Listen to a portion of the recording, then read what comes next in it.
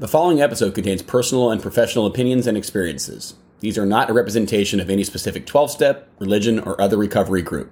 Talking Circle Studio.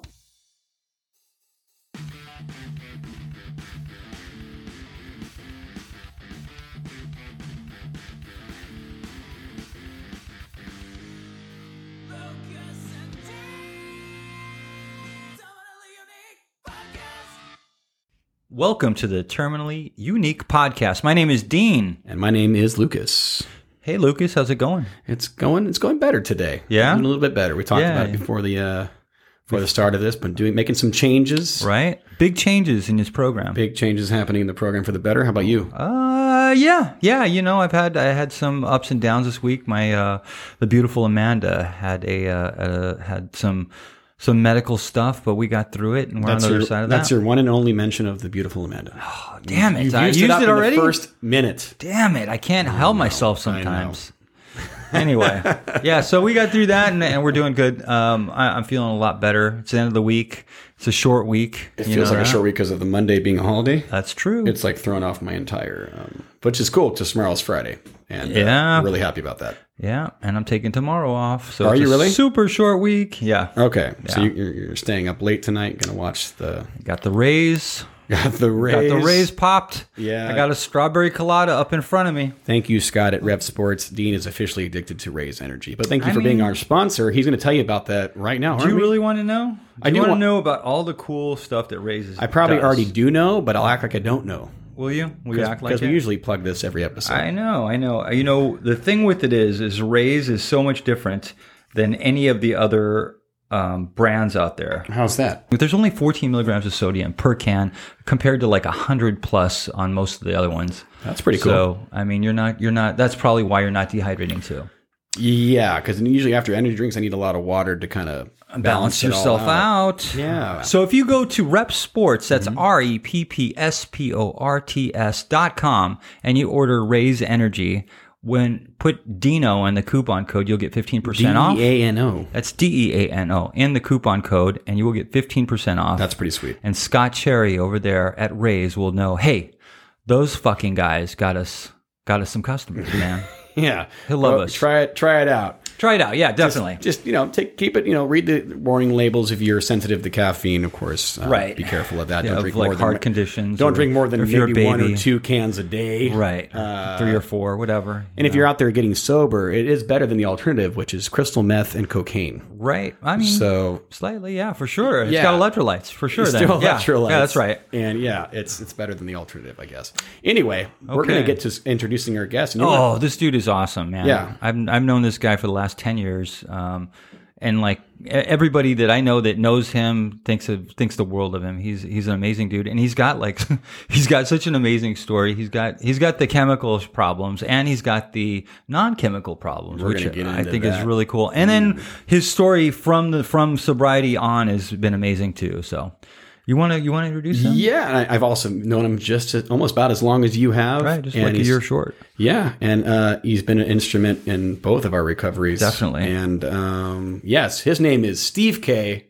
Thank you for coming in. Woohoo, Steve. It's so good to see you, man. Thank you. Grateful to be here. I really appreciate your inviting me onto the podcast. You guys are really special to me, so thank you.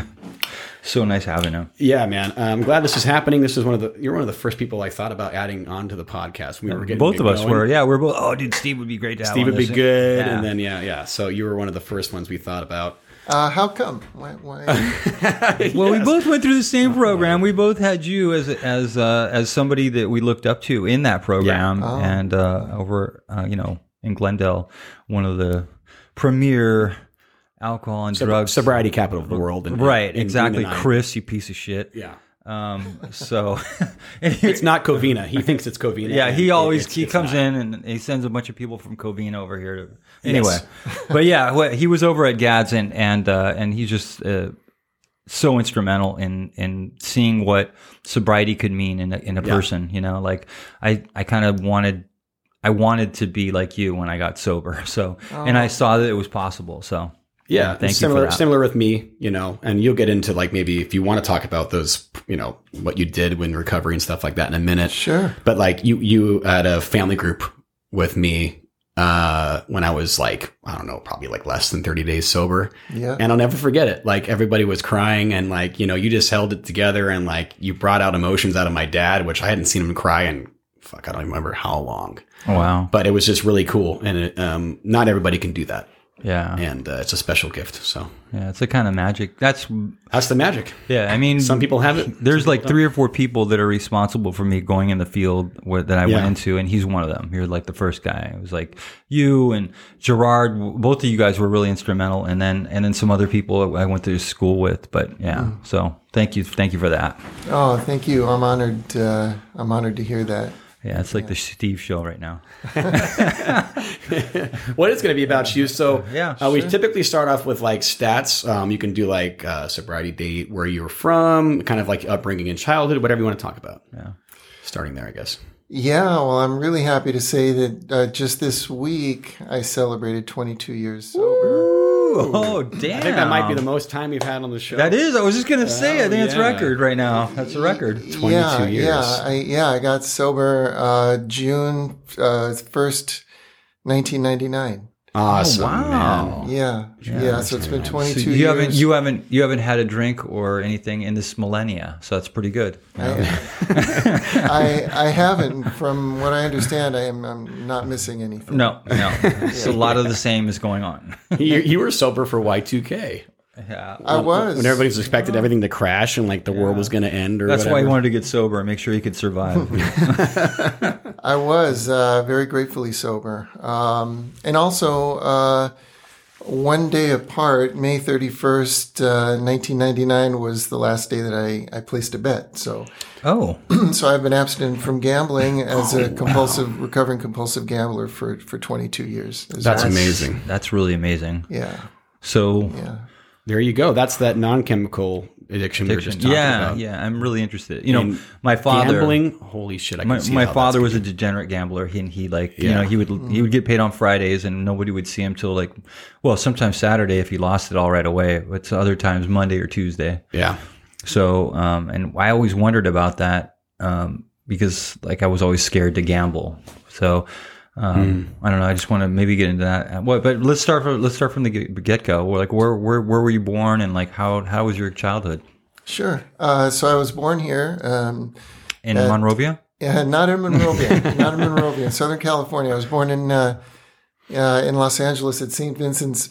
I know where that is. St. Vincent's Hospital over on 3rd. Alvarado, near That's Alvarado. Right. That's right. MacArthur Park area. Exactly. 3rd and Alvarado, and May 18th, 1963. Oh, okay. Yeah, so. Very cool. He just told everybody his birthday. Now we know how old he is. Yeah, everyone can send him a card. Yeah, just turned 58. Hard to You believe. don't look 58, man. You don't. You look great for your age. Sobriety definitely does. I think it does. Yeah. I think the fact that you stopped 22 years ago. 100%. Yeah. 100%. I wouldn't have made it to 50. I wouldn't have made it to 40 the way things were going. Yeah. I mean, Yeah. So you were born then. Were you raised in LA? I was.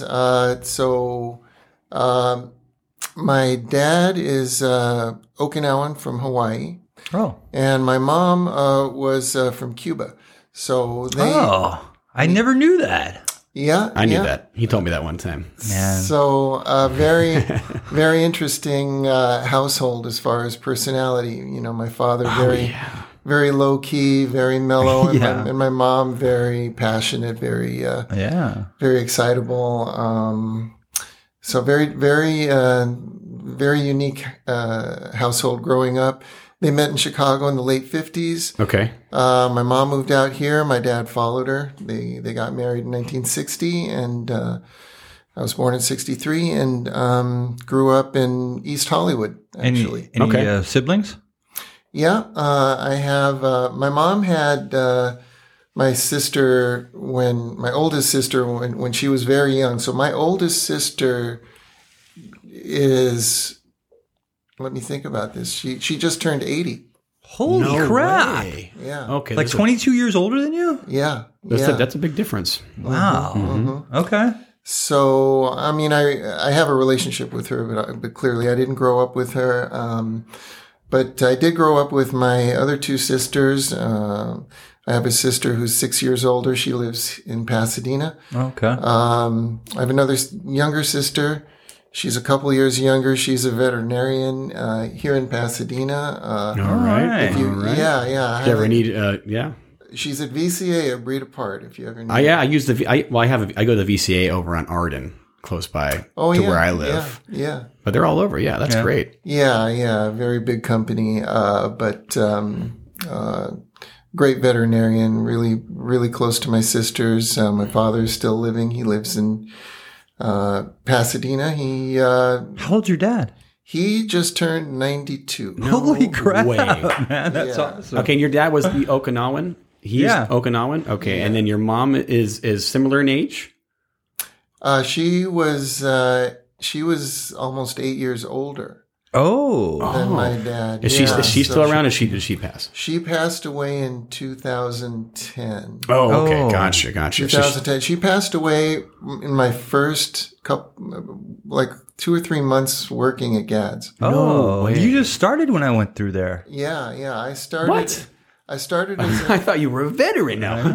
No. I started as an intern there in early 2010. Okay. Yeah. Oh. Okay. Yeah. So I was relatively new when you guys were there. But I mean, up to that point, it didn't show, man, because I would have thought you would have been doing it for 10 years, at that same facility. Yeah, you had like this real calm nature to you. I mean, you can hear it in his voice. Oh, he's smiling too. He smiles a lot, everybody. Yeah. And that's one of the things, I swear to God, that's one of the things that really attracted me about certain people early in recovery, especially, is they were smiling because I hadn't smiled in forever and actually meant like an actual true happiness. Not a bullshit smile. Not like a bullshit smile. Real smile. Yeah. You know, that's interesting because, I mean, certainly I've always felt very grateful for how my life has changed. Definitely was very grateful to be at Gads, working there as a counselor. But interestingly, there would be clients who would say, they weren't really thrilled seeing me smile, right? Because they were, because they were, severely detoxing, or they were really hurting or in a lot of pain, and it would be like, they would be like, "What are you smiling about? What's so great? My life is in shambles." Yeah, I guess so. So, I mean, I always made a point to validate that, just to say, this is really something that you have to look forward to. I was certainly not like this when I was newly sober. Yeah. It took time. It definitely is a process, takes time. And, but it's something you guys know. Yeah. You guys know what it's like to be on this side. It's just a completely different way of living. Really, it's a day at a time, man. It sounds so stupid. I mean, time does speed up, as I'm sure you can relate, as you get more and more sober, and the older you get, time is just going faster and faster. The days are flying by. But when you have those tougher days, it like really comes down to sometimes even an hour, a minute at a time, whatever you're dealing with. No doubt. And I mean, I'm really in tune with that, given the work that I do. Right. As a therapist, working with newly sober people, I'm, really in tune with that. The time aspect. Yeah. That just the moment to moment, experience, for people early on. When did when did things take off for you? Like, when did you want to ask about the first time he drank or used? Or well, he already heard you ask me to ask him, so I mean, you can just go ahead and answer it.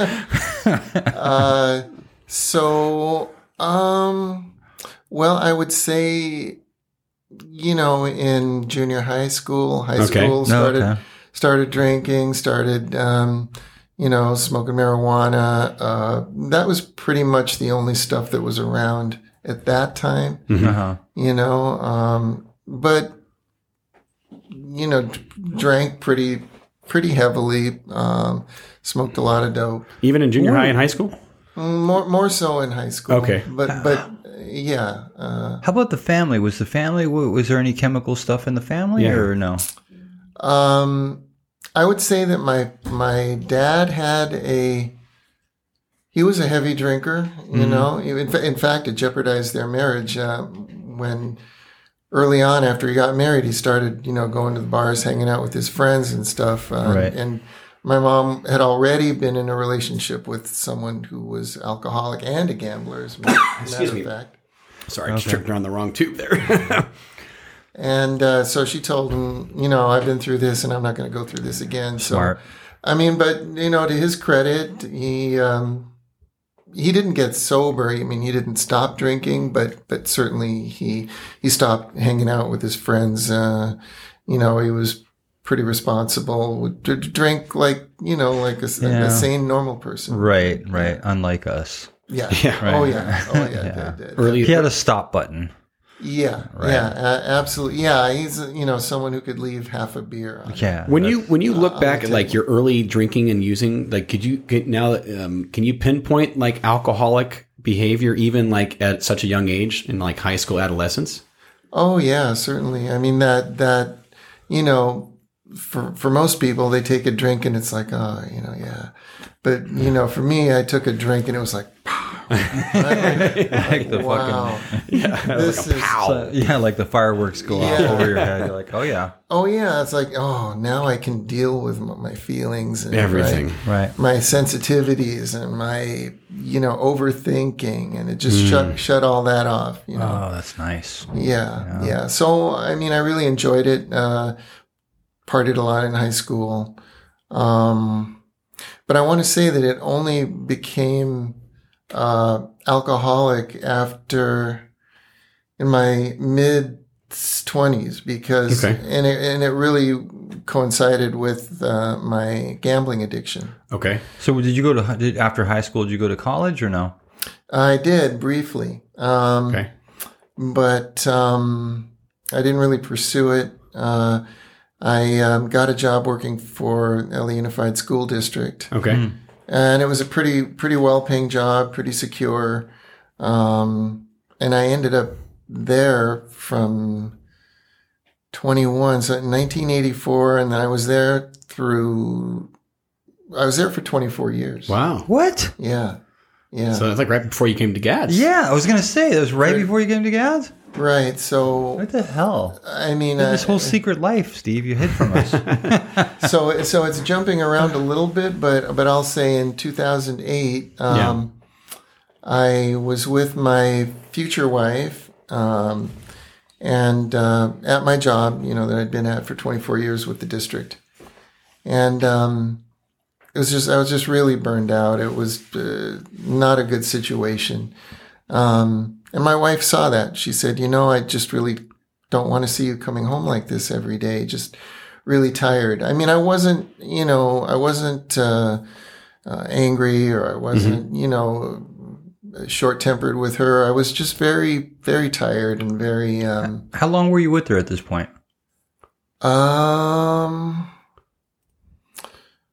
Wow, that was less than a year. Oh, okay. Wow. Okay. And you were about 9 years sober at this point. I was. And so the job was kind of just tearing. She could see it in you. It was eating. It was eating up at you alive, and you needed to make a change. It was. It really was. And so she said, and you have to remember, 2008 wasn't a good time to leave it. Yeah, I know. It was no way to leave a job. Everything was the economy recession was and crashing. Yeah. Yeah. But to her credit, and I'll always love her for this, she said, "We'll figure it out." But you can't live like this. You didn't go through all the things you went through to be living your life this way, unfulfilled in your work, and What a woman. Yeah. Wow. Oh yeah. She's fantastic. And I want to say, of course, my wife would have had absolutely nothing to do with me while I was drinking and using and gambling. I mean, I would have, I would never have been able to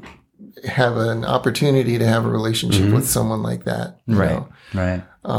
So another benefit of being sober, of course. Sure.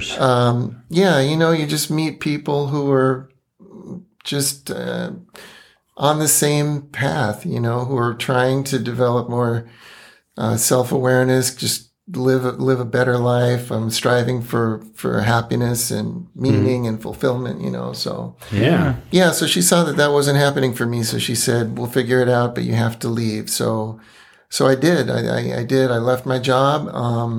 I went to school. I went to Glendale Community College and enrolled in the GCC in the house. That's right.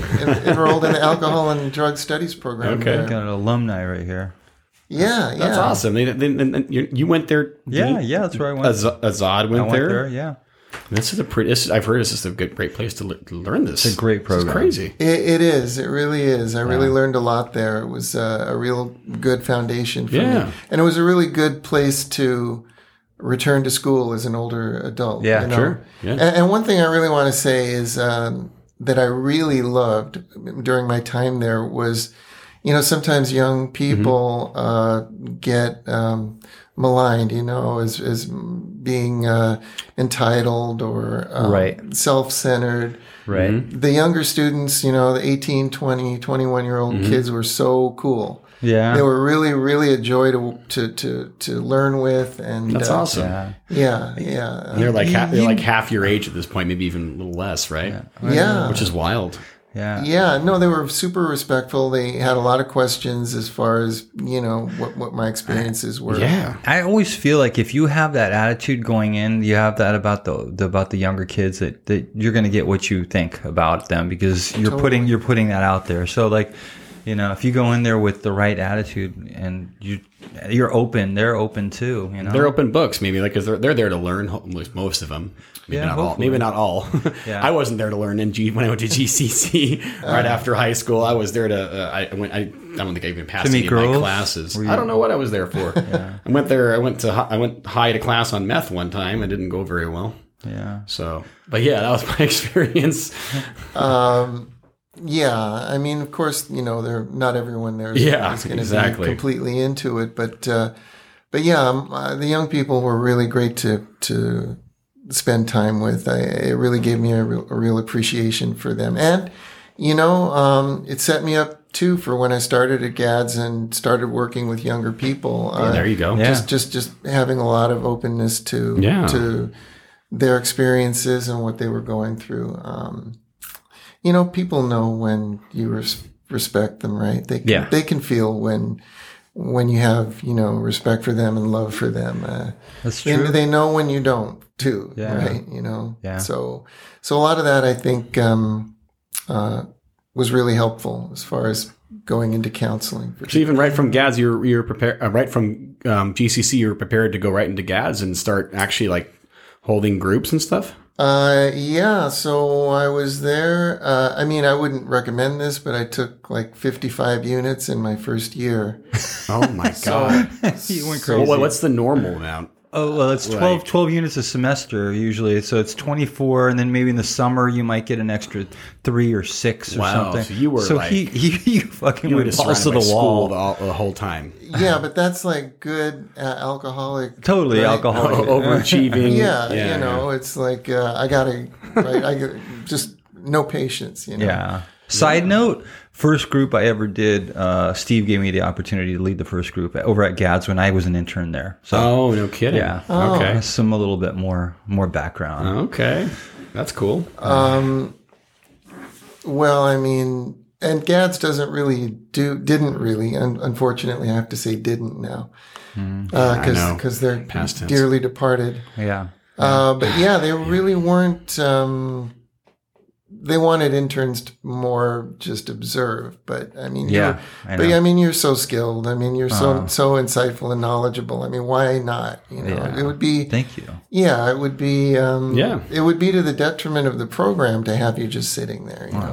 Just kind of absorbing and listening and not be hands on. Yeah, I did that for like a whole semester where I didn't, and then I remember I went into a group with him and he's like, you know what, I want you to lead this one. So that's kind of cool. So that's part of the course you guys take at GCCs. You actually intern at an actual facility. You have to put in a certain amount of hours. Yeah. Is that like how many hours do you guys remember? I think it's something like 500 hours or 200 hours or something crazy. Cool, like man. That. It's and no better place to do it. Right? Yeah. And no better person to do it because we're going to go back to your experience. At some point, I'm leading it back. But an addict alcoholic like himself who understands where most of these people have come from, if not exactly, can relate. And then has sober experience at this point, having 13 years or 12 years, something like that, coming into GADS. That's true. Although I want to say that there are some concerns about people who are in recovery who are counseling. Oh, okay. Yeah. So maybe not recommended. No, I think it is. Just, I think some of the challenges can be right. Like if I have a program that worked for me, you think okay. I might want to. And I get you. Okay. And if you see them doing it differently, you're like, it's so easy to go, no, you're fucking it all up. You got to do it this way. And maybe that's where you separate the treatment and program aspect of it, right? Well, I mean, but even you can look at different people's program, and there's 20 different paths to the same goal. You know what I mean? Like you may focus more on journaling, and someone else may focus on sobriety. Okay. I mean, service, whatever. Sure, that makes sense. Yeah. So I see your point.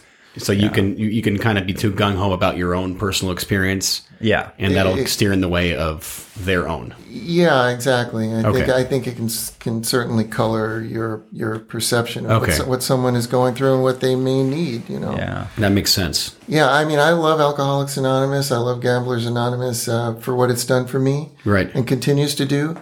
But I mean, I have to acknowledge that it's not the only thing the only outlet. Yeah, it's not the only thing that allows people to thrive being very true. sober. Very true. Yeah. And I've come more. I used to be very close minded, in a sense, to like other programs because I was so adamant about Alcoholics Anonymous, you know, and all that stuff. Yeah.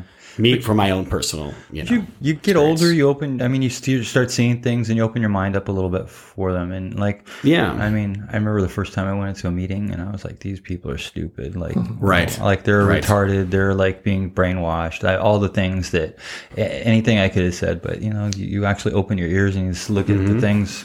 Anyway. Back to the story. Let's get back to where. So you said, geez, man. You said your alcoholism started picking up in your 20s. So like around what, mid 20s, 25? Yeah. So, I mean, my drinking has never been. It's never been healthy. I mean, it was always. It was always. It was always a concern. He wasn't a healthy drinker. No. I always drank excessively, but it really didn't escalate until I started gambling compulsively, which was in, well, I'll tell you. So I got sober and stopped gambling in 1999, and it started in 1990. So I really don't remember the 1990s. Yeah. Again, I'm told I didn't miss much, but OJ. That was all I was at Ace Ventura. No, I was at Hollywood Park racetrack when the white Bronco chase went on. I was really? I was in elementary school, 5th grade. I'll never forget it. So sad. Man. Everybody remembers kind of what they were doing when that was all going down. That was the biggest news story, and it was huge. Let's get back to this. So I got a question. Go ahead. Question. Okay. My big question is for the audience and for myself too. You said when I started my compulsive gambling. So, like, can you describe what the difference is for our viewers or listeners? You mean between just like regular gambling and what do you consider compulsive? Oh, sure. I mean, it's very similar to drinking or drugs or where you can't stop. I mean. Recreational gambling, people go to Las Vegas and they'll have a set amount of money that they'll play with. And, I mean, although in Las Vegas, it is an environment where maybe people overindulge, but, the free drinks don't help. Oh, yeah. Oh, yeah. Keep them coming. I mean, anytime someone's giving me something for free, I got to, like, put my hand on my wallet, But, but yeah, it's the same thing, just not being able to stop. So like you could win like $100,000 and you're not going to take your money and go party. You're going to like stay there and continue? Yeah. So for example, only a compulsive gambler can take, which they do often, can take $500 and turn it into 40,000. Right. Wow. Yeah. I mean, only a compulsive gambler can do that because anyone else would say 500. I got 800. I'm like thrilled. I'm done. Yeah. But a compulsive gambler will continue to just keep pushing and just pressing and and then of course eventually lose all of it. Can I ask you more specifically, just because I'm intrigued, because we don't get to meet compulsive gamblers on the show, or haven't yet. But did you have a game that was your game? Was it blackjack? Was it Texas Hold'em? Was it probably not slots, because you really can't win money on slots and rely on that? But people do. People do, like, randomly, but I mean, there are certainly people who are addicted to slot machines, and slot machines are designed for that. For addiction. The lights, the sounds, all of it. There's a lot of psychology that goes into. There's like a gender thing, right? With the slots, isn't it? Gender isn't it more like women? Very good. Yeah. No, there is. Interesting. So there are generally two types of gamblers. Action gamblers, which are, blackjack, horse racing, poker, sports betting, mostly males, or action gamblers are mostly male. And then there are escape gamblers, which are your more hypnotic type of gambling, slot machines. Right. And more isolated, more solitary. Just like moving your hands. You don't got to do anything. You just got to hit a button. And just, and it's more of an escape in terms of just sitting in front of the machine, and everything just kind of melts away. You don't want to interact with anyone else. You're basically in your own fantasy world. Yeah. And so, what kind of gambler were you? So I really loved horse racing. So you were an action. You were using action. That was your go-to, horse racing. I loved horse racing. Although I gambled at the local casinos here. At that time there was at the local casinos there's a game called Baccarat that's I know what that is. Yeah, it's very very popular. They have scores of tables at the local casinos, Commerce Casino, Bicycle Club, Hawaiian Gardens. But at that time, it was called Pan 9, and then kind of like a crack cocaine of gambling. Very fast, very large sums of money. So I did a lot of that. I did a lot of horse racing. I really didn't need to. Were your odds better also at winning with horse racing gambling as opposed to other things? Well, I mean, or that didn't matter. Maybe the odds didn't matter. It was just something that just kind of drew you towards it. Yeah, it really did. I just loved the experience of it. Okay, yeah, and that's part of drinking and using, generally speaking, like the ritual of doing everything. The whole experience kind of feeds into the overall addiction, right? It does. It does for sure. I mean, I did gamble on other stuff too. Right. Like I said, Pan 9, blackjack, poker, sports betting. But if I had one place that I could go and just get completely trashed. And, come on, Little Tony, or whatever the horse's name, or, Oh, yeah. I mean, it's the personalities at the racetrack are, I mean... Yeah, it's crazy, right? I mean, you've got a lot of mental illness. You've got a lot of... It feels like Venice at times. It does? It feels like Venice Boardwalk? Yeah. And that's so cool, because like it's wow, because that's what draws you towards it. Like, it's exciting. Like, people, like, it's like going to a bar and you see, like, oh, that's, the dude that's always here, and he's an interesting character, and he's there, and... Yeah. Although I did primarily do it alone, Okay. So there's isolation involved with gambling. Oh yeah, totally. Okay. Totally. I mean, it depends on the game, but right. But yeah, a lot of times people are doing it in isolation. Do you have any specific stories of like wild stories, like any law trouble or like legal trouble or anything, or any crazy stories you want to pinpoint where drugs and gambling fused together and it was a wild experience? Oh my gosh. I mean, there are so many. I mean, I can share a couple of experiences. Sure. Let's hear some of that. Well, I'll tell you, I was so out of my mind. Hollywood Park was on in Inglewood, down on Century and Prairie. And not a good neighborhood. Right. No. And because I kind of know where that is, yeah. Because of my gambling, I'd lost my car, so I mean I didn't have any transportation. I would go down there. What do I need a car for? Yeah, who needs a car, right? Yeah, and I would lose 2-3 in the morning. I would leave totally broke and walk home. Okay. So I would walk home. I would walk down Century to Normandy and walk from Century and Normandy all the way up to Hollywood. And God, that's a long walk. Yeah, and I mean, and you're going through some very...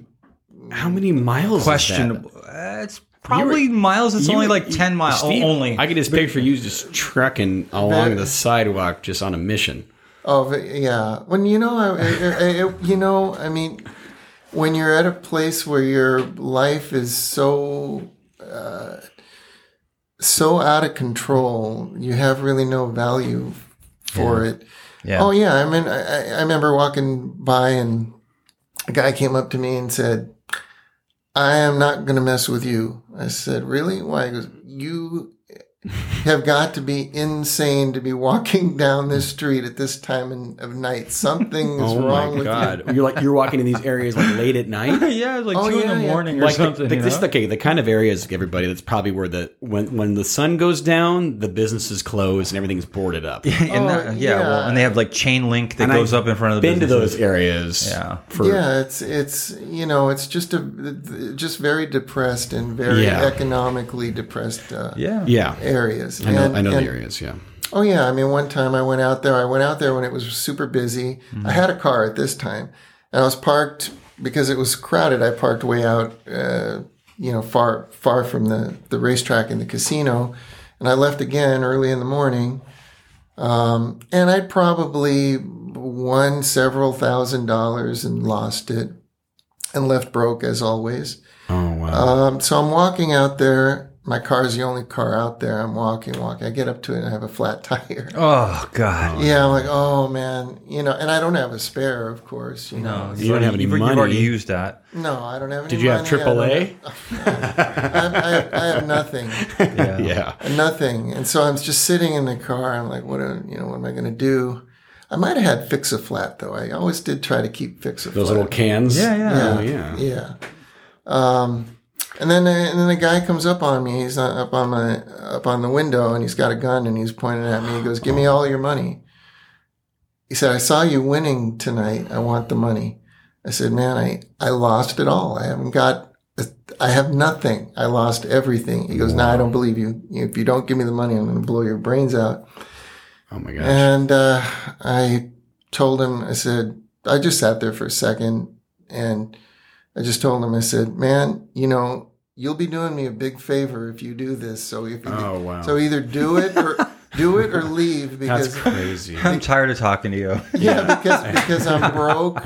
I have a flat tire. I'm drunk, and I'm not feeling this. Yeah. So of course he just took off. Now was that near the end of like your career gambling, or is that kind of still like you still had some years to go after that? I was probably somewhere in the middle. Wow. My last day of drinking and gambling, I'll tell you. So my last day of gambling was no different than thousands before, but just cumulatively, it had just taken such a crushing toll that the thought of doing it again, I just couldn't think of doing it again. I was either make another bet or like kill myself. It was just so desperate.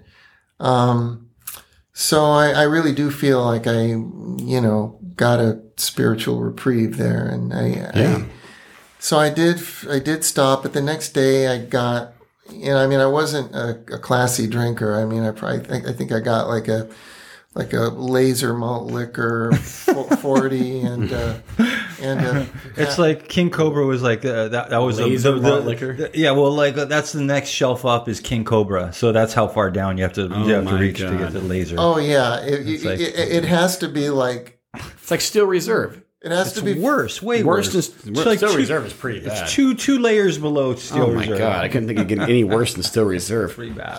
They always tasted different too. It was always like Mad Dog. It's Mad Dog level. It had to be like close to freezing cold too, because you couldn't really drink it otherwise. No. Because then you taste everything else that's in it. It's so horrible. Yeah. So that was that, and probably a half pint of Jim Beam. Those were my last couple of things. My last drink. So based on that, it's clear that it's a good thing that I stopped drinking. Yeah. But yeah, so the next day I got totally drunk but I was sitting and I was living in my parents' garage at that time. Yeah, the garage life. Yeah. I was doing that too. We have that in common. I'm gonna start asking that as a question when people come in to get evaluated. I'm like, are you living in a garage, your parents' garage? If they say yes, it's more than likely they're an alcoholic. The Metallica album, the garage days. Yeah. Oh yeah, bad times for sure. Was that like your little? That was like so you did? Was that by choice, or is that because that's the only place they let you stay? By choice. Well, maybe I should say like so your parents. What's a good idea to bring up? So along all this, your parents, were they enabling your behavior? Did they know about it? Like what were they doing? They did. Okay. They did. I mean, they were only enabling up to a point. I mean, I wasn't getting any money from them. I mean, initially, I mean, they bailed me out. That's the thing about gambling is, you can, I remember talking to someone, I mean, people, by the way, they can lose their 401k in a month. They can lose all the equity in their home in a week. Yeah. There is no overdose. Whatever you have, you can give away. Yeah, you can blow. I mean, it's it's just demoralizing. Your bets just continue to get bigger and bigger. They don't really have any real world value. The money within that context. But initially they did enable quite a bit. I mean, if you want to say that them allowing me to live in the garage was enabling, yeah, they did to a degree. Right. But I mean, it was all bad, right? Because, family gatherings, you know how it is. You don't want to go. I mean, it's like, what am I going to say, right? So the family all gets together. Oh, how are you doing? Oh, well, I'm drunk and high every day. I can't stop gambling. I can't hold a penny. Every day is like I'm hungover and want to kill myself. Sounds like a winning streak. Jeez. Yeah, exactly. Right. So, what do you if like your uncle, whoever asks you how you're doing, what are you going to tell back to that person? Yeah. You know what? It got to a point, of course, where they wouldn't ask because it was just... They knew. Yeah, they knew. It was a mess. Completely right. Step one, totally unmanageable and powerless over my gambling and drinking and using. But yeah, that I had my last day of drinking. I just was slumped against my bed and, I don't know what happened, man, but I just said, I'm not going to be able to stop gambling if I continue to do this. So you connected them. I did, and the next day, I mean, for the next, I mean, it was quite a long time actually, where I was going to, I don't know, 10 meetings a week for sure, at least. Wow. From both programs, things started to get better, of course. Sure. Dove into the program like kind of head first, I guess. Is there a withdrawal from gambling? Oh yeah. Oh, absolutely. There's certainly irritability, restlessness, insomnia. Wow. Oh yeah. I mean, gambling is the only process addiction that's included with substances as far as a disorder. Right. On the DSM. Yeah.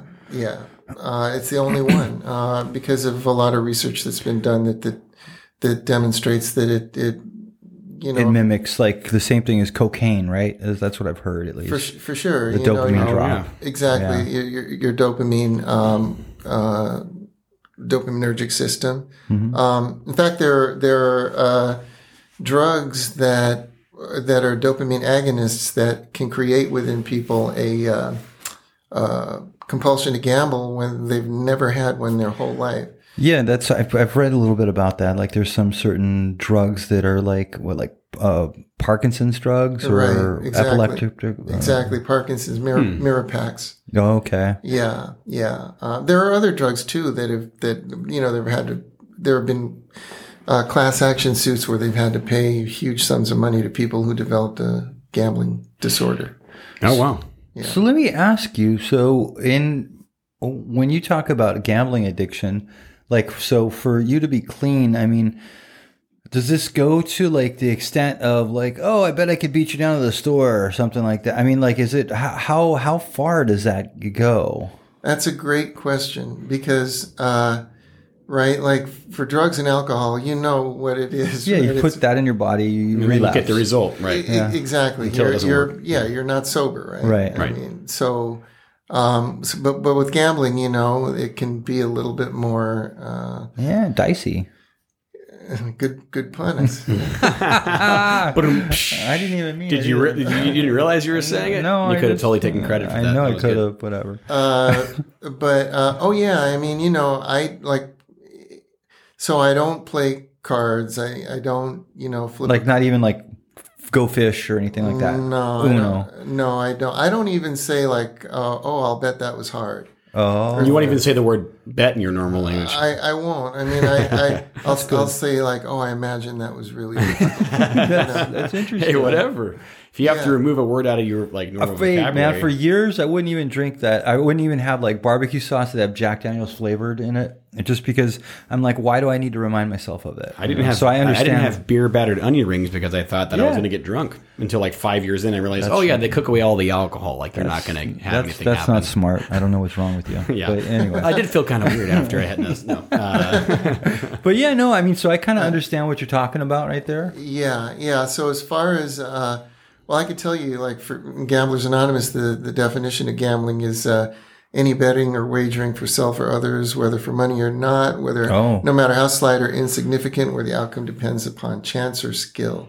That it constitutes gambling. So, you know, no betting for money or not. You know. Wow. Yeah. Not even like a gentleman's bet. No. Interesting. No. I didn't know it went that far. Yeah. But it does make sense, though, now that you're putting it into because it starts off just like anything else. It's little increments. Yeah. Right. It's why, you know, why take a chance on you know, something happening, right? Yeah, like drinking near beer. It's like, I'm an alcoholic, I can drink a near beer. Yeah, you could, but then what tastes better than near beer? Beer, you know? Exactly, yeah. I mean, like I never saw the point in that. Yeah, I never understood drinking O'Doul's. Like, what do you? Oh, well, when I drank O'Doul's, when I was like trying like my 855th attempt to make it work. So you did try to quit a bunch of times. Oh, I'm sure there was a lot of... I tried because I mean it escalated so quickly that you know I tried. I went to AA and to Gamblers Anonymous probably within.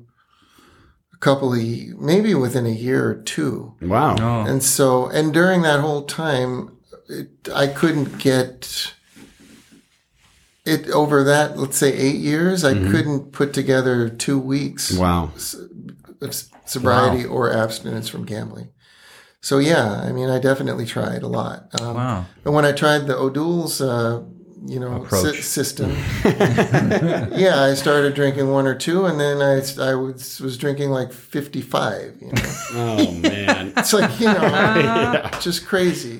Yeah, right, because it has like 0.5% or something. Yeah. Right? Like so, maybe I can drink 20 beers. Maybe I can catch a buzz off of 20 beers. Yeah. That's so funny. Yeah, you it's can like afford to drink that many. No, it's like we're told, you know, non-alcoholic beers for non-alcoholics. You know. Yeah, that's right. That's right. Yeah. So I never heard that. That's actually great.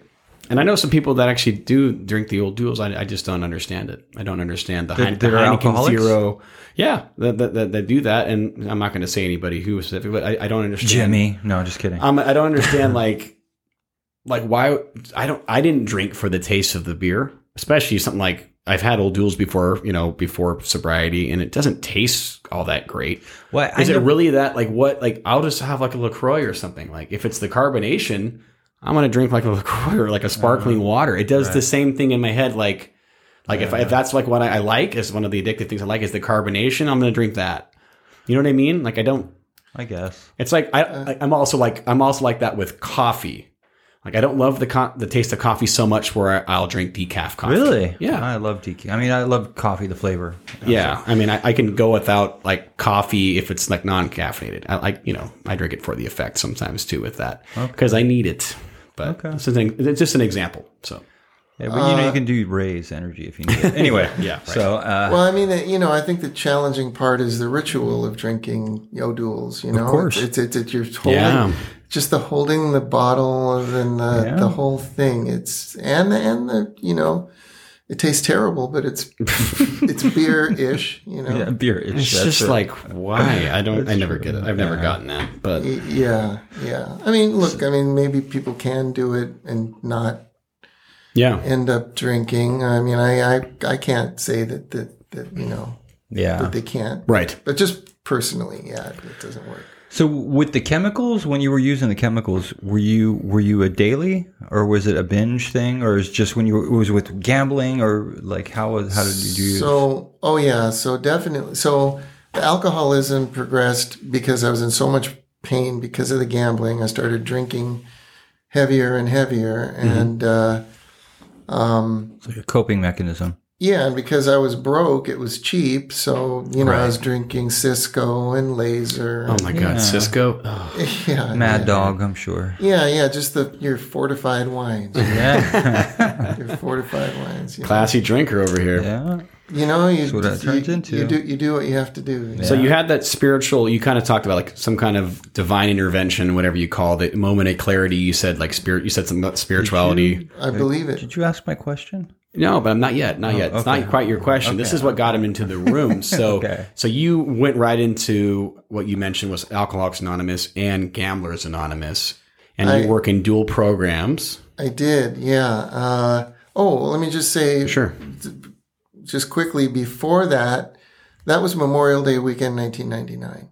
The week before, I had spent in acute psychiatric ward at Cedars-Sinai at Thalians. It's no longer there, but I was, I mean, we're talking like cuckoo's nest time. I mean, it was really, really acute. Wow. Highly acute. And, but I talked my way out of there, and then I stole some money and just had one more run, and that was that. Gratefully, that was it. Yeah. Thank God. But no, I definitely had to immerse myself in I needed help, and I needed this help, the identification, the accountability, the support, the 12-step programs provided for me. Did you go through a rehab at all, or do you just do it through the groups, through the meetings? I didn't. Yeah, I didn't. I just old school. I would have, honestly. Yeah. When I went to Cedars-Sinai, that's what I was looking for. Oh. I was really looking for a program, but I mean, I really didn't know where to go. And was availability for programs like less back in the late 90s? I know it's probably been a lot easier to get into a program in the last 20 years, but like... I don't think so. I think there was still, there was a lot of accessibility to treatment facilities then. I just really didn't know where to go, and I would have gone. I absolutely would have gone because, I was completely lost and devastated. I was completely heartbroken and desperate. Yeah. Well, that's what you need to be to actually get it, I think. So started getting honest with yourself. You said accountability. So started what was the first accountable action you think you can remember taking? Other than, what was it? Okay. How about with, can you let him answer? I have a better question, because first accountability would be going to meetings. That's like the first thing, right? And just asking for help. Totally. Yeah. And then what's the first adult? I like this question. What's the first adult thing you did being sober? The first big adult decision you made? If you can recall. Well, I would say finding a very skilled and knowledgeable therapist. Okay. Awesome. Yeah. Wow. That's good advice. So I did that, and that was extremely helpful. I mean, what were you looking for? I was looking for someone in my insurance plan. In your network. But I mean, were you looking for somebody that was maybe a gambling specialist or something like that? If I would have, I wouldn't have found anyone, because at that time there were very, very few. Okay. There was Dr. Richard Rosenthal in Beverly Hills, who's a fantastic psychiatrist and who I'm very close to now. But other than awesome. That, there wasn't someone. But I did find someone who was, knowledgeable in addiction, and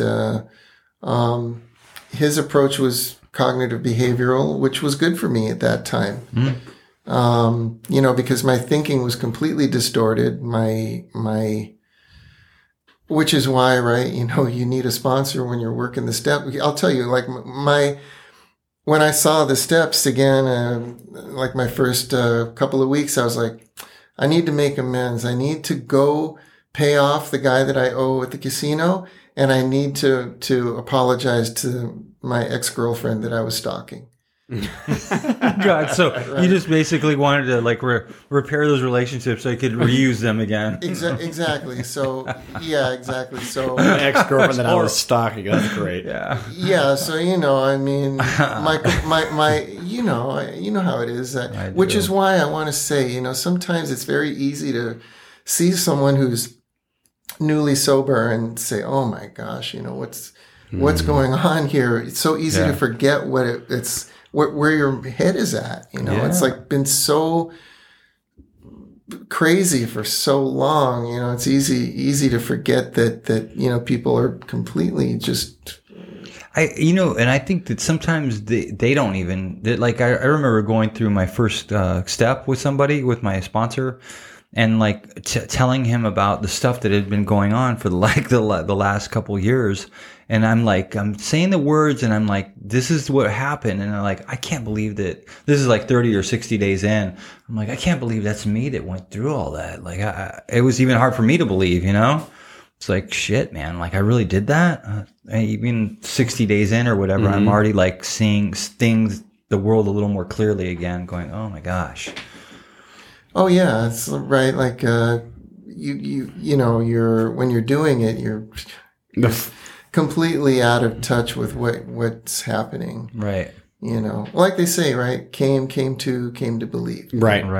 Yep. Yeah. So, that coming to process is, pretty heavy. It is. Did you get through your steps pretty quickly? Like, are you done with your 12 steps in the first year of sobriety? Yeah. Okay. Yeah. Honestly, I feel like maybe I could have been a little bit more thorough. Yeah, but I mean, since then I've been able to brush up. Yeah, I feel like everybody says that. Everyone says, "Yeah, I got through it. I got through it. It was my first time, but the second time was much better." But I think that's because you just haven't thought of everything. I mean, maybe sometimes people will just sit there and really think it out. But I've had stuff pop into my head in 5-6 years sober. I'm like, holy crap! Like, I owe an amends for that too. Like, oh my God, I totally forgot about it. Like. Absolutely, and there's a reason for that. What if you had to think about all of the things that you did all at once? I mean, it's your body is really it's protecting you, right? Yeah. Probably just gives you a top 10 list. That's it.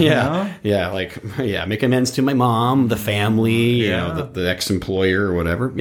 Yeah. So, I think, but I mean, it's good so many people do have a lot of, they don't, especially when they get to step 4, right? Like they don't really want to do their inventory.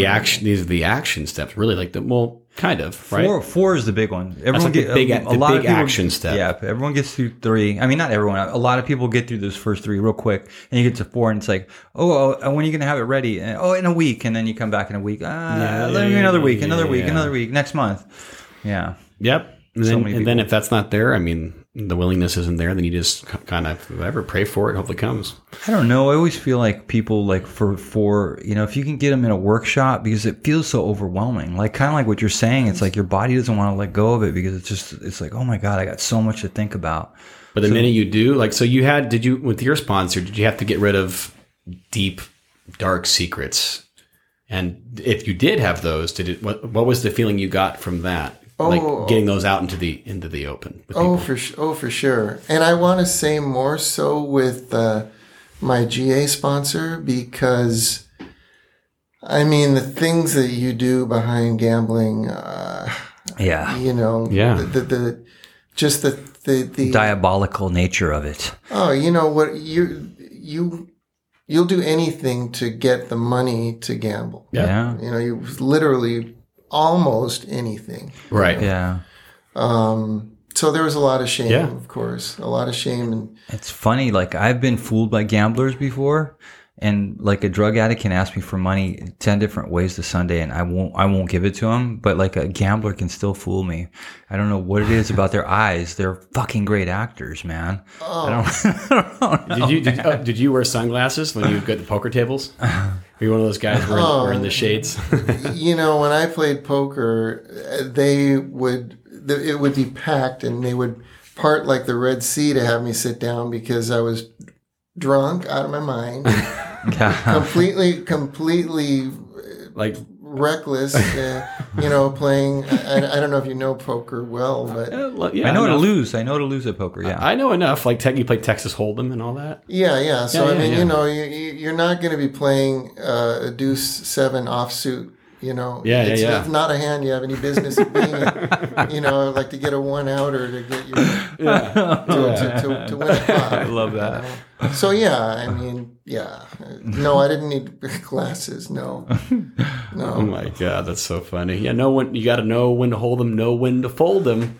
Thank you, Kenny Rogers. All right, I'm going to fast forward you through. So now you're sober 10 years. You go back to school. You become a drug counselor. Oh yeah, we're at this right now. Yeah, we're doing good, but we're okay. Yeah, I know. I don't mind going. I'm not cutting out any of this. It's too good. Not even a second. Anyway, so you go through GADS, or I mean, you go to GADS and you get a job there, and then at what point do you decide to do something else? So I really didn't know what I was going to do when I went to school. I mean, I was looking at drug and alcohol counseling, of course, and working with recovering gamblers as well. Unfortunately, in the substance abuse counseling field, it's not very. The compensation isn't good, right? Yeah. So it's really de-incentivized to work in the profession. Very, very sadly, I want to say. Yeah. Right. So, but once I started really excelling in school, I really enjoyed it. I mean, it just lit me up. So, I mean, I got super high just being in school again, especially after, being in a job that was so hollow. Yeah. That made me feel so hollow inside for so many years, to be in an academic environment where I was learning things. Yeah. And it just really, really fired me up. So I said, I'm going to keep going and keep doing this thing. So I ended up getting my bachelor's at Pacific Oaks College. Woo-hoo. And then continued on and got my master's in marital and family therapy. A great school, as you know. Yes, I'm alumni also. I followed you. Nice. Yeah, and so I was at GADS for a little over 5 years. And then I got licensed and then started, I went to Passages, which is a non-12-step treatment facility. That's the one we talked about. That I was joking, but like they massage the addiction right out of you with acupuncture stuff. It's just another way. It looks very relaxing. The commercials were very. I was like, oh my God, I want to go there. It looks like a resort. Well, their thing is it's curable. It's the addiction cure is what. Can I ask you what they promote? Can I ask you a question since you mentioned that? Do you think what we suffer from is curable? No, I don't. And okay. Well, how would you define that? Yeah, I know. Like curable would be like you take. There's like I say, they find the cure for cancer. You take a pill and you're cured for cancer. Like you're not going to get it. It means that tomorrow you can go gamble and you're fine, and you no longer are a degenerate gambler or someone that you can go and lose a few bucks and walk away, or have a few drinks and walk away. And so.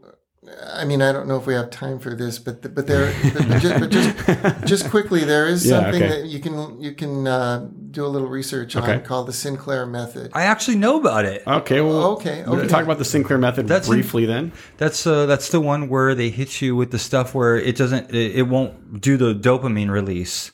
when you it like suppresses your dopamine release whenever you do it. Okay. And then when you and so like that's basically it. Like you take a drug. Yes. So naltrexone. Yeah.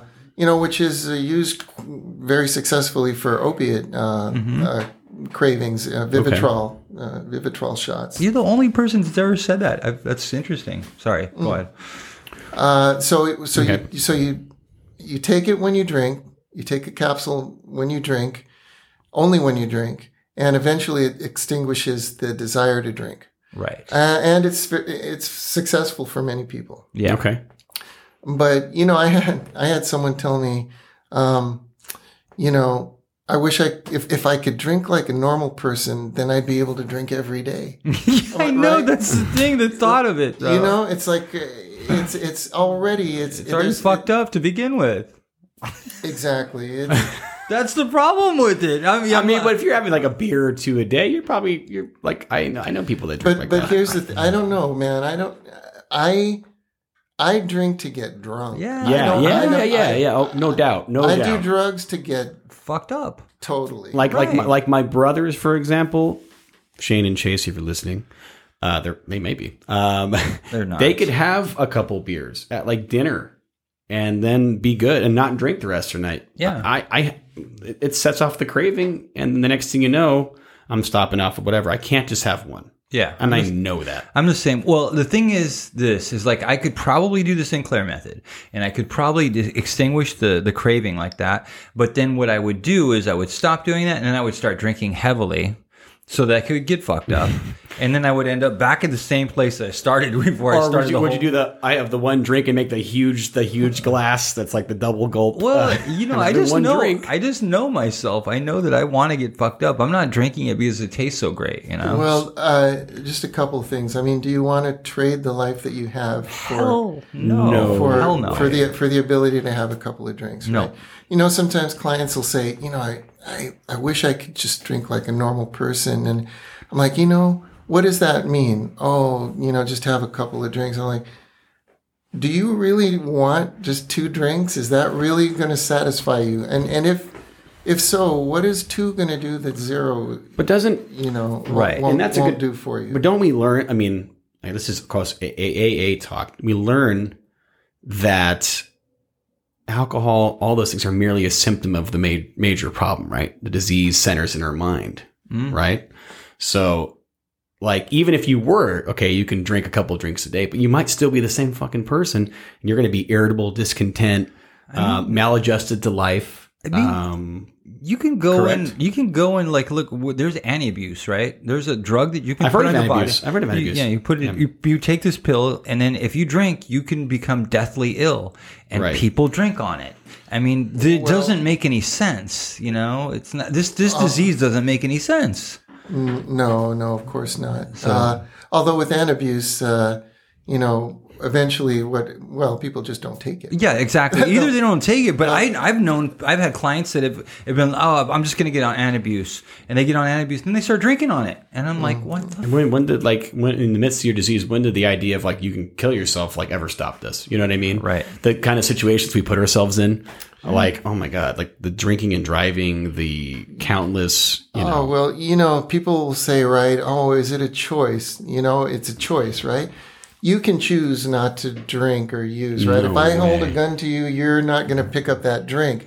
But you know what an alcoholic or addict thinks is, you're not really going to shoot me if I, right? Or exactly. He's not going to pull the trigger. Or as soon as he turns around, I'm going to drink it. Just like that guy that was going to rob you that night.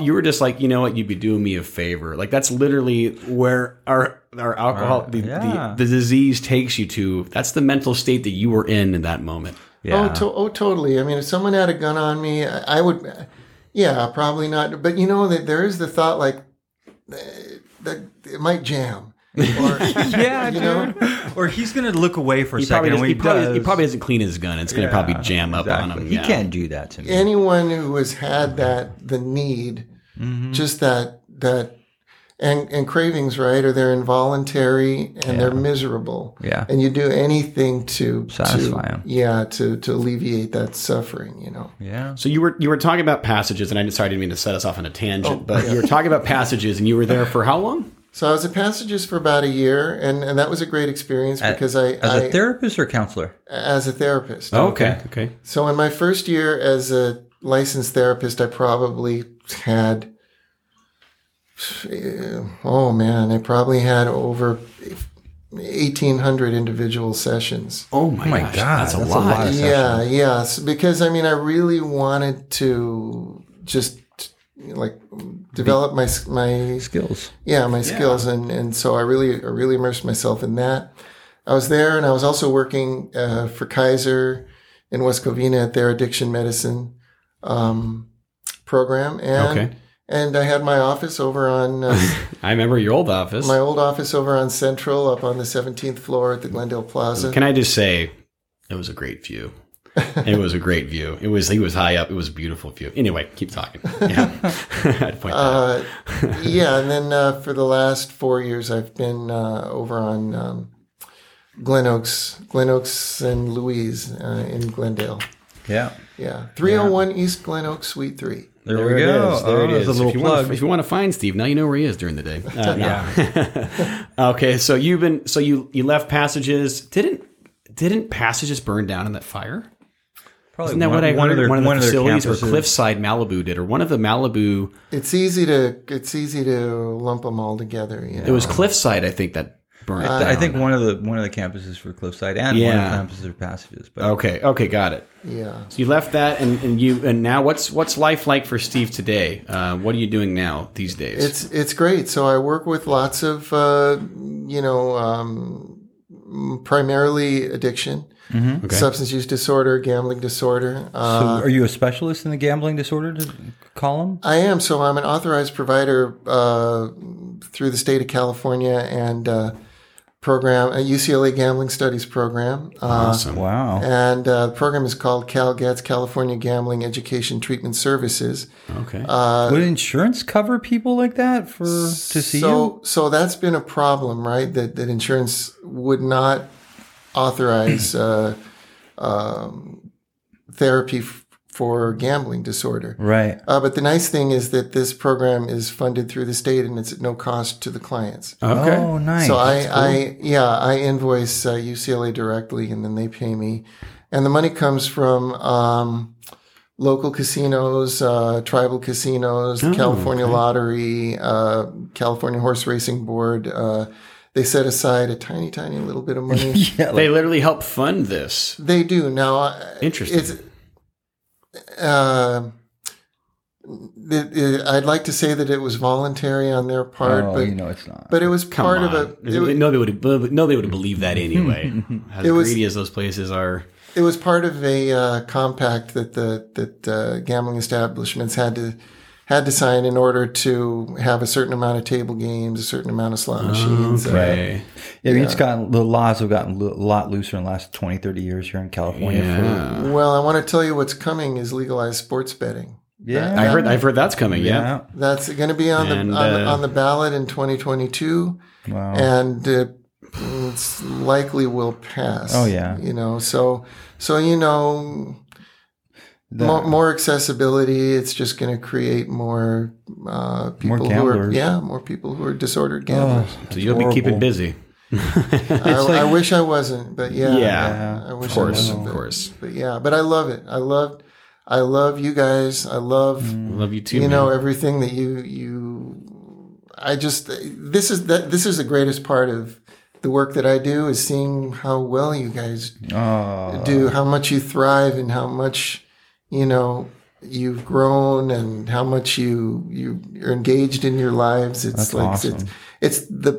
This is challenging work, right? It is. Sure.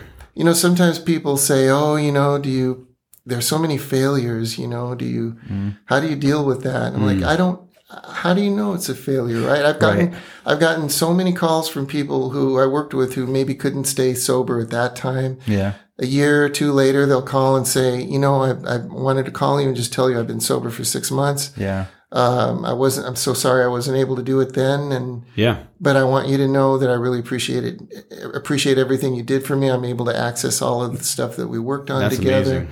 Yeah. So, is that a failure that they didn't stay sober? No, and people remember things you say. Like, it's like welcoming a newcomer at a meeting. Like, even you just being, hey, welcome to the meeting. My name is this, and this is, you're at a good place. Keep coming back. Totally. That person may go out and then may remember you. Like, I had a guy come up and he's like, dude, thank you. Like, he came back after X amount of time. Not trying to toot my own horn, but he thanked me for saying hi to me that one time. Yeah. And I was like, holy crap. Like, it's simple as just that. Yeah. Oh, especially people who are, because you can walk into an AA meeting and everybody knows one another. They're talking and you're standing there by yourself. You feel so alone, lonely, like you don't fit. And to have someone just come up and just ask about how you're doing, can really transform your whole experience with it. So. It meant the world to me, man. I loved the people that were coming up to me. I was also a little shy and a little nervous and stuff too, but it was also just a relief to talk to somebody that was like, hey, dude, like, you can do it. I was like, what positive things in my life? What's this all about? Yeah, for sure. I can listen to you talk all day, Steve. I know. I've taken up a lot of your time. No, not at all. Man, it's I do a two-parter with you. It's gone by. Yeah, we're gonna, if you're up for it, we're thinking about doing like a reunion episode, like in a year or something like that, and have people come back on and see where everybody else is at. But we're I'm not gonna probably edit much on this anyway, man. No, I don't care if you want a little longer. All y'all listen, you guys know you can go a little longer. It flew by quickly. It did. Thank you so much again for coming on. Let's let him plug his business here. Oh yeah, plug your business. Plug away. Plug away, please. So Steve Kobashigawa. I'm a licensed marriage and family therapist in Glendale. How can they get a hold of you? So people can get a hold of me through my website, which is recoverywithsteve.com. Ooh, oh, nice. I like the name. Oh, me too. Or, my phone number, my office number is 323-645-0050. Okay.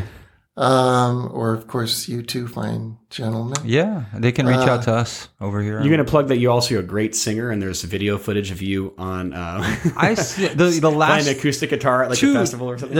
I saw him a week ago, right? But before that, the last time I saw him, he's at the Whiskey A Go-Go playing on stage. I'm like, what the hell? When was that? I've got a video a couple years ago, probably. His Z's band opened up, and that's right. And he played after. You were there that night. That's right. Yeah, that was pretty crazy. That's crazy, man. That is so cool, man. And see, that's what you can do in sobriety, guys. He's playing music, sober, and living. You're married. Oh yeah, happily married, great life, career, everything. Absolutely, and of course, none of it.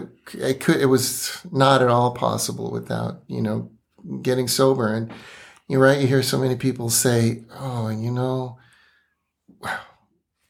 I going to have any fun anymore?" Yeah. That's the fear. It's like, yep. Well, it's like they say, you can have everything and give up this one thing, or keep this one thing and lose everything else. Oh yeah, that's it. And man, I've had more fun in my sobriety than ever before. And if I thought about, was I even having fun before I even got sober? Would you even call it fun? Oh, well, not. I mean, at the beginning, maybe everything was an uphill battle, struggle, a chore. Yeah. I hated everything and everyone. Yeah, it was miserable. Yep.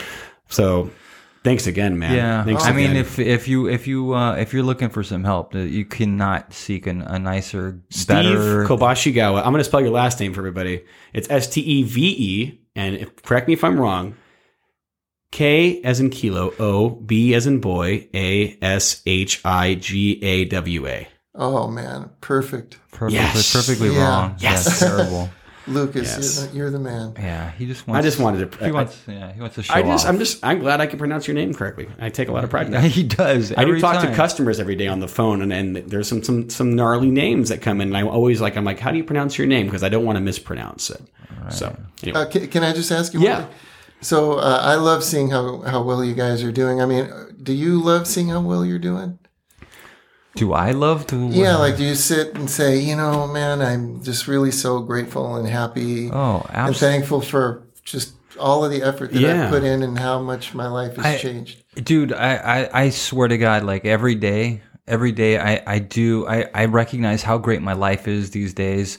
And, you know, everybody has bad moments, but like on a daily, like I take my walks and like I look around and I'm just like, fuck, I can't even believe that. That's cool. I'll be a little more honest than Dean and say every day I don't do that. But I'm just kidding. Every day I don't wake up and feel super grateful. But what I've realized is if I don't feel grateful, I can do a gratitude list and write out 25 things that make me feel grateful.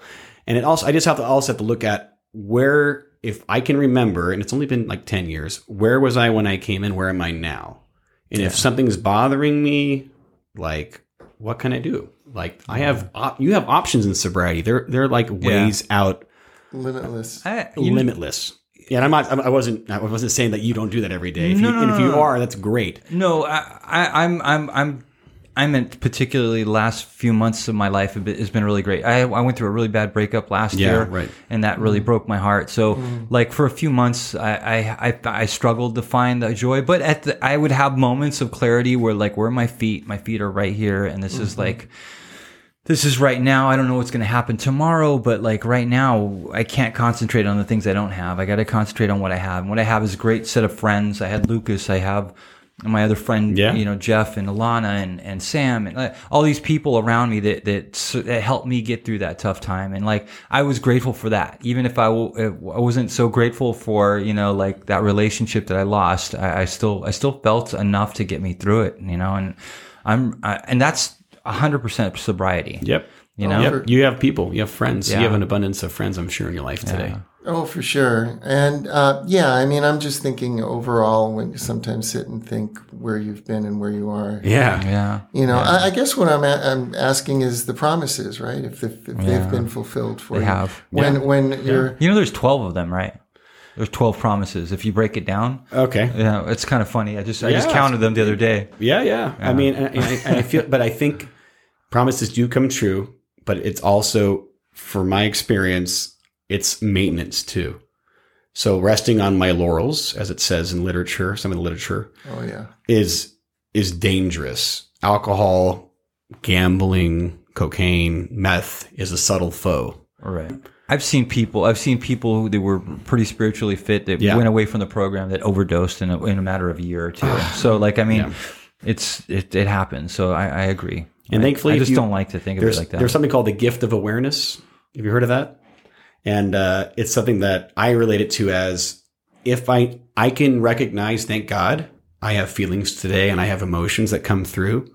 And if I can recognize I'm feeling very anxious or I'm feeling very depressed, I'm feeling angry, I recognize those emotions. And if they start taking over my life, I realize that something needs to change because I'm not doing something. And this happened to me recently. I was just telling you guys right before all this, and it is what it is. It takes what it takes. Pain is the touchstone of growth. Another cliche. Oh, yeah. I like some cliches. You're smiling. I like some cliches, but not all. Like, but that's one of the ones. That's a true one for sure. Right. Faith without works is dead. Pain is the touchstone of growth. We're already at like 2 hours, right? No, we're going to keep going. Steve's got to get home. At some point, right? Thank you again, man. Thank you. We got to have a part 2. And we're going to do our plugs now? We're going to do our plugs. Okay. We're on Instagram. It's called terminally_unique_podcast, not slashes. Not dashes. We don't use those. I don't know why. Underscores seem cooler.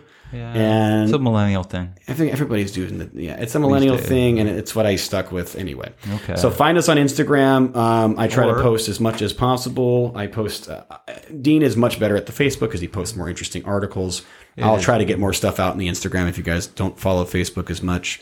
Dean will talk about the Facebook now, though. The Facebook page is the Terminally Unique Podcast. It's just come on over and look at us at the fan page and like us, and you'll see a bunch of art, not a bunch, but a couple articles a week, and maybe some recommendations for some movies, because there's some really good addiction movies that have been out lately, and I've just been like, I don't know if you've seen Cherry on Apple TV. That is amazing. Oh wow! It's all about opiates and veterans. I probably really need to check it out. Also, The Crime of the Century on HBO. Anyway, that's good. Anyway, so that's one way to get a hold of us. Another way to get a hold of us is the Terminally Unique Podcast at gmail.com. I know that's a lot of letters in a row, but it is the Terminally Unique Podcast at gmail.com. It's the title we chose. Yeah. And shout out to Raise Energy for sponsoring Thanks us. again, Raise. Thanks, Scott. Maybe send me a case. Stop sending Dean a case. I could use some extra energy now. All right. Honestly, I'm going to probably get rid of all energy drinks out of my life eventually. Okay, anyway. well, you can bring them over here. That'll be another. We'll have an anxiety episode.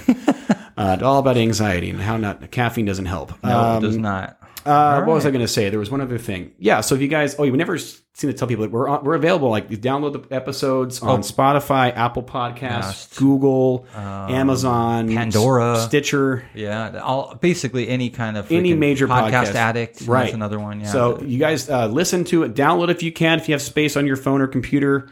Because it helps our podcast grow and we can get more sponsors and get more, free stuff for us. Free stuff for us and nothing for you. No. You guys get a message. We do this every week. But even if, you know what, I get a lot. I don't know. I'll speak for myself. Right. But I'm sure you do too. We get a lot out of this, even though it's not profitable for us. No. This is something that I just enjoy doing far. I just live like an almost famous life. That's all. If it ever becomes profitable, it's just a bonus, man. In Covina, everyone knows me.